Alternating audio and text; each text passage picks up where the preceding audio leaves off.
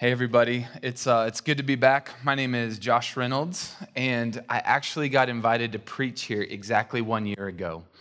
So this is full circle, Masa Buena, for all those Lion King fans out there. Circle of Life has just happened. You witnessed it. I am a college pastor at Indiana University, working with college kids, but I'm getting older. And so I used to carry an iPad, and now I carry a computer, so I've got the large print. So some of you can relate. It's really good to be here. I got an email from my friend Ken whenever I got invited to preach this Sunday. And Ken's email said that the message that we're teaching on is Jesus strong? And I was like, does a bear poop in the woods? Yes, Jesus is strong. Have a great Memorial Day, right? And I felt like that's what we should have done for this sermon series. But we're in this sermon series, The Good Book. And the purpose of the Good Book series is to look at episodes. Not just singular stories. I was telling Stephen a little bit earlier, he was made famous in that video, opening the video there.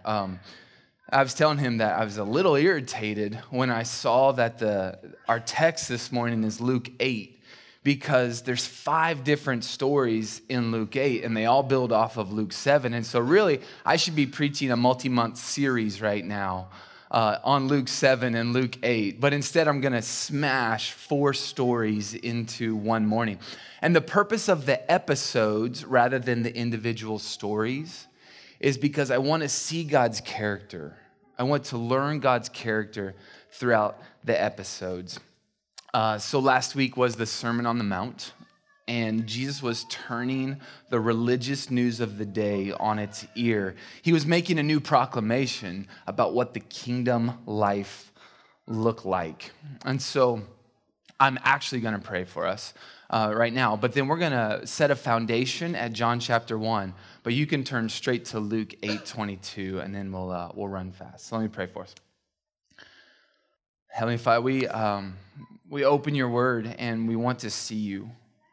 And so I pray that you are active, not in my words, but in your word. God, help us to be drawn deeper. Help us to surface the tensions and the doubts that we carry. And Father, I pray that you are the one that is glorified this morning, and that as a result of holding your word and hearing your word, God, we are drawn closer to you. It's my prayer. Amen. All right. John 1 is a theological foundation. In the beginning was the Word. The Word was with God. The Word was God. Through him all things were made. Without him nothing was made that has been made. The author John opens his book of the Bible with 2 things. And this is really important to get right. He opens with 2 things: a relationship and then creation. And he's not arguing for origin scientifically in this particular passage. He's arguing for worship. In worship, the God and the Word came together. There is a unique communion. Something happened, and the universe sprang to existence. His point is worship, that Jesus is in the observable creativity of our world. Jesus is the creative of our observable world. This is really important because we can argue the details because we weren't there. And I imagine just in this room alone, there's opposing viewpoints of the science behind it. But when I read John 1, I see it as a worship-filled act where there's a relationship in creation. I can see all of a sudden that in the Father, in the Son, creativity happened in darkness to bring life. Creativity happened in darkness to bring life. That's going to show up in Luke chapter 8. Because Luke chapter 8 is a snapshot of 4 miracles that everyone can see. So if the point of John 1 is to create a worship-filled understanding of in relationship, there is creation. But we can argue that because we weren't there. Luke 8 is going to show us 4 miracles that everyone can see. And in those miracles, there are still worship because of the relationship, and then things are created from that place. Here's the 4 miracles. Jesus is going to command a storm this morning. He's going to accost a legion of demons. He's going to call out an unclean woman and quiet a funeral. So walking out of this morning, our hope is to trust that same strength. Is Jesus strong? Yeah.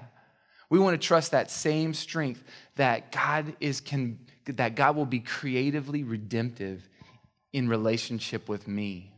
That he will be creatively redemptive. His strength is enough for you in relationship today. Because the kingdom of God always creates within relationship. So this, if you've heard me, this is my 4th time here. It's been 1 year. I stop often in the middle of sermons and I let you talk back.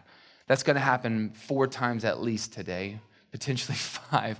So be ready to talk because I'm going to read and I'm going to ask you then, what is the relationship that you see in the words up here? So 8:22, let's read it together and then I'm going to stop and I'm going to ask you, what is the relationship in the story? And then let's look at what's being created. It's not rocket science. One day, Jesus said to his disciples, "Let us go over to the other side of the lake." So they got into a boat and set out. As they sailed, he fell asleep. A squall came down on the lake so that the boat was being swamped, and they were in great danger. Okay, if you know these stories, don't jump ahead of me, all right? What is the relationship in the story immediately?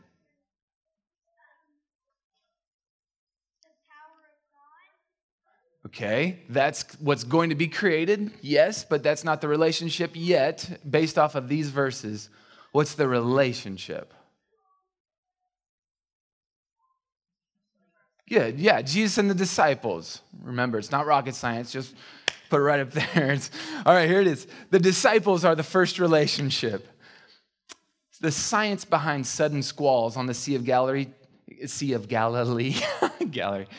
Tobin outlined it. He said that leading down into the sea is mountains. And these mountains have gorges that are cut through them. And so wind actually gains more speed as it pushes through the narrow channels and the gorges cut into the rocks. And so as soon as that fast wind bursts onto the lake, it hits the water and waves come up and storms can rise rapidly. Okay? So that's cool. Tobin preached the first half of my sermon. Keep reading in Luke 8:24. I'm going to ask you again what the next relationship is. The disciples went and woke Jesus, saying, "Master, Master, we're going to drown." He got up and rebuked the wind and the raging waters. The storm subsided and all was calm. Where is your faith?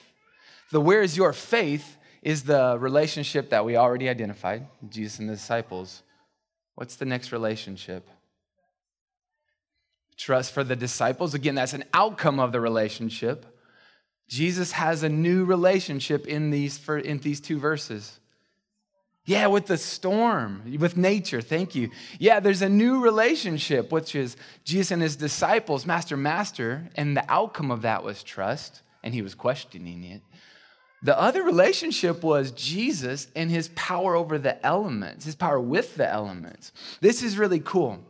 The disciples, if you keep reading, and P.S., I'm going to trust that y'all are reading this story on your own because I can only have this much time because I'm trying to get through 22 minutes is all John gave me. Joke's on him. He's not here. 25. All right. The thing that's being created because of Jesus' capacity to still the storm, the thing that's being created is trust. It's the outcome. You nailed it. See, the disciples know that in the Old Testament, there is only one God that can control the natural elements. It's Yahweh. It's our God, which, spoiler alert, he's in the Old Testament. The Psalms, if you start in 89 and you read until about 105, there's a series of 15 Psalms that Psalm after Psalm after Psalm after Psalm celebrate and acknowledge that it is only God who can create the natural. And so the thing that's being created is the disciples' understanding of Jesus' strength. But it's over the elements. Who is this? They're in fear. All right, let's go to the next scene. Luke 8:26, you guys are getting the hang of this. They sailed to the region of the Gerasenes, which is across the lake from Galilee. So this is the end of the boat trip. When Jesus stepped ashore, he was met by a demon-possessed man from the town. For a long time, this man had not worn clothes or lived in a house, but lived in the tombs. Luke is going to tell you more details as you read this for yourself. He's going to tell you that this man was chained, that this man was often under guard. If you read Matthew and Mark, you can see the same account with new details.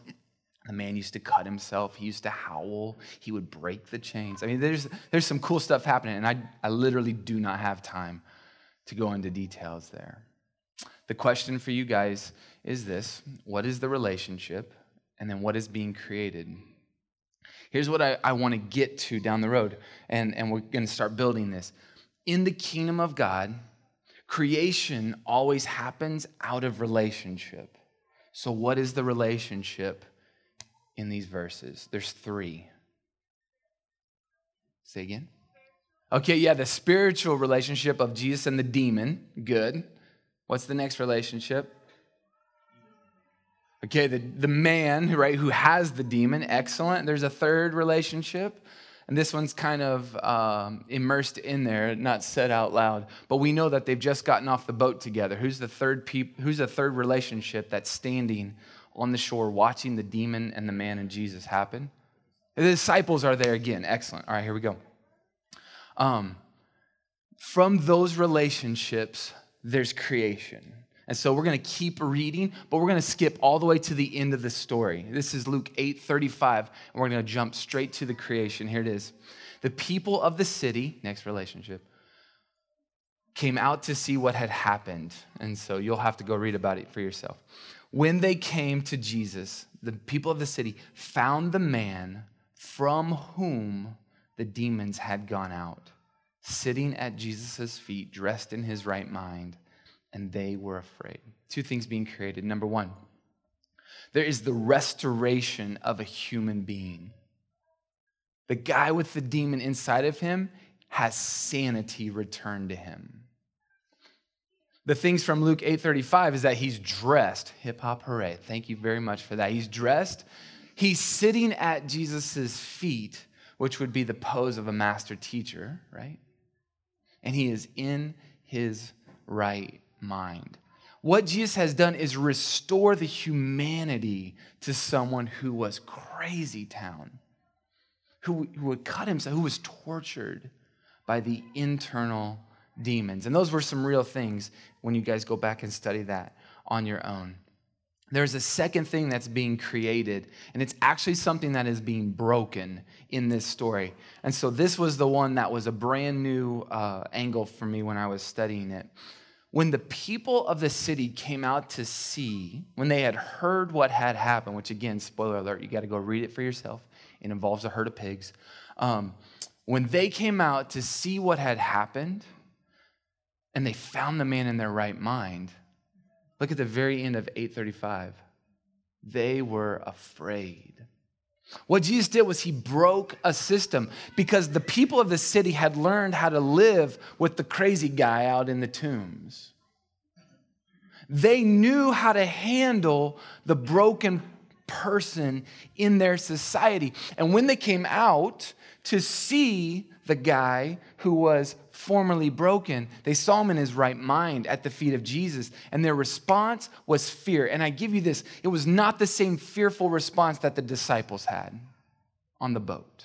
See, the strength of Jesus on the boat was over the natural with the disciples, and so the fear that those guys felt was, oh man, I know the power. I can see the strength. I can see the power of Jesus. The people of the city came out, and they got to see it too. The guy was dressed in his right mind and sitting at the feet of Jesus. And instead of being selfish, like, oh man, we need to go get everybody broken from our city and bring them out here to the tombs. No. We got to get Jesus and bring him to our city. Instead of that kind of selfishness, they were driven to fear and kicking Jesus out. See, Jesus broke the system and the order of things. That's what the kingdom of God does. It breaks oppressive systems. The kingdom of God is creation to is relationship that has creation come out of it. And the creation is light and life. That's the transition to the next two stories. They're woven together. The next two stories are woven together. Here's the Cliff Notes version. Jesus and the disciples get back onto the boat. They roll to the other side of the sea, and the crowds come. And whenever they get off the boat, a man who rules in the synagogue, a synagogue ruler named Jairus, shows up. And he says, I've got a sick daughter. She's 12 years old. Jesus, please, please, please, please, please, will you come heal her? Yay! Jesus says yes. And so on the way to solving the daughter's problem, a woman in the crowd touches Jesus, and he stops to attend to her. Meanwhile, because of stopping and attending to this woman, the daughter ends up dying. Okay, so that's the two stories smashed together that we're going to read. So we're going to start at the funeral next. This is Luke chapter 8, verse 51. Here's the funeral. When Jesus arrived at the house of Jairus, he did not let anyone go in with him except Peter, John, and James, and the child's father and mother. Meanwhile, all the people were wailing and mourning for her. Stop wailing, Jesus said. She's not dead, but asleep. They laughed at him, knowing she was dead. Let's identify the relationships here, and here's my premise. The two relationships that we're going to see, that are in this, that are literally in this little chunk of scripture, the two relationships that we see are not worship-filled. What's the first not worship-filled relationship? Yeah, it's the mourners outside. Man, laughing at Jesus is a bold move. When Jesus shows up, maybe that's because we have the rest of the story, but seriously, I appreciate the reality of people going, yeah, we know she's dead. We know she's dead. Actually, they pay us to come mourn. That's our job. And vocationally, I'm pretty good at what I do. Oh! You guys know that? They had professional mourners to come, right? So they were good at their job, and they're like, she's dead. Okay, that's one broken relationship. What's the second not worship-filled relationship here? Anybody know it? This one's weird because I started to see myself here. Not so much in the demon and the pigs, not so much in the boat and the loss of the storm, but in this one. Because my oldest daughter is named Annie and she's 11. And so here's the storyline that I read in this chunk. I read the reality of what it would look like to have my kid critically ill. And for me, the dad, to be looking for anything that could save her. You tracking? Where's my wife been that whole time? She's been sitting at the side of the bed of Annie, my kid, holding her hand, doing anything she can do, which is nothing, waiting. Here's the other piece that you guys might not connect. Jairus is a synagogue ruler, and here's the deal. If you know this story a little bit, this is the New Testament. Jesus is not really welcomed among the synagogue rulers when we see them show up in Scripture. And for Jairus to run to Jesus, read it for yourself, he goes and he falls at Jesus' feet. He ate dirt in a way of showing Jesus how much he needed Jesus in that moment. And he did that in front of a gigantic crowd. And so you talk about the slice of humble pie that Jairus had to eat in order to go get Jesus to bring him to his daughter. And in the meantime, the daughter died. Like there's a broken, potentially not worship-filled relationship happening right there. And so Jesus takes the girl's hand and says, little daughter, or my child, depending on what translation you read. Little daughter, get up. Oh man, as a dad, can you imagine sitting by the bedside all of a sudden? I love that. In worship-filled relationship with the kingdom of God, relationship always creates light. It creates life. And that's what happens here. Guys, these stories, these 4 stories that we're telling, and we'll get to the 4th one right now, they show up in Matthew, Mark, and Luke. And I feel like each time there's a juxtaposition. So there's a juxtaposition in the fear. Like when something scary happens, when you see the strength of Jesus, his power, you either run to it because you're in awe or you run away from it because you're intimidated. At this moment, the juxtaposition is the death of a little girl who's 12 years old, and the juxtaposition is a woman in the crowd who's been bleeding for 12 years. Look at her story. 8:42 through 45. Jesus was on his way to the funeral. The crowds almost crushed him. And a woman was there who had been subject to bleeding for 12 years, but no one could heal her. She came up behind him, touched the edge of his cloak, and immediately her bleeding stopped. Who touched me? Jesus asks. The relationship that we see here, the primary relationship, obviously Jesus and the woman, right? My question for y'all, what's created? What's created? Yeah, faith, belief. Again, those are things that she does because you know the story. We have healing immediately. Excellent. We have healing immediately. Let me put out a second thing. When Jesus asks this single question, who touched me? What does he command? You got it. He said, who did it? Right? He's asking for a testimony. This is cool. This is cool. Down in Bedford last night, 2 baptisms happened. And the storyline of baptism is not that going into the water. I'm pointing out where it usually is. It's not here this morning, but it's usually right there. Right? The story of baptism is that I'm going into the water to be identified, to say, Jesus touched me. I felt his power. It's a testimony in baptism. The water is not the thing that saves. It's touching Jesus that saves. It's the faith that saves. Right here, we've got to realize that this woman lives in a Jewish religious system, and her ailment of bleeding makes her unclean. Leviticus chapter 15. She is not allowed to go to church for 12 years. She is not allowed to go to any of the religious festivals for 12 years. She's not allowed to be married. And if she was married before the bleeding started, then she's to be permanently separated from her husband and her children. It gets worse. Because Jesus says, who touched me? He demands a testimony. And this is the crazy part. Her illness, this bleeding, makes her a social pariah. She never should have been in that crush of a crowd because anyone who jostled into her, unclean.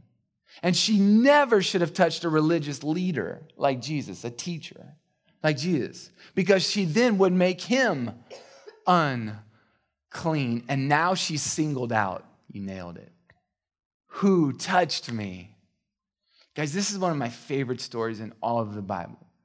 All of the Bible. So take this slide and answer a question for yourself. Talk about it. I need to take a break anyway.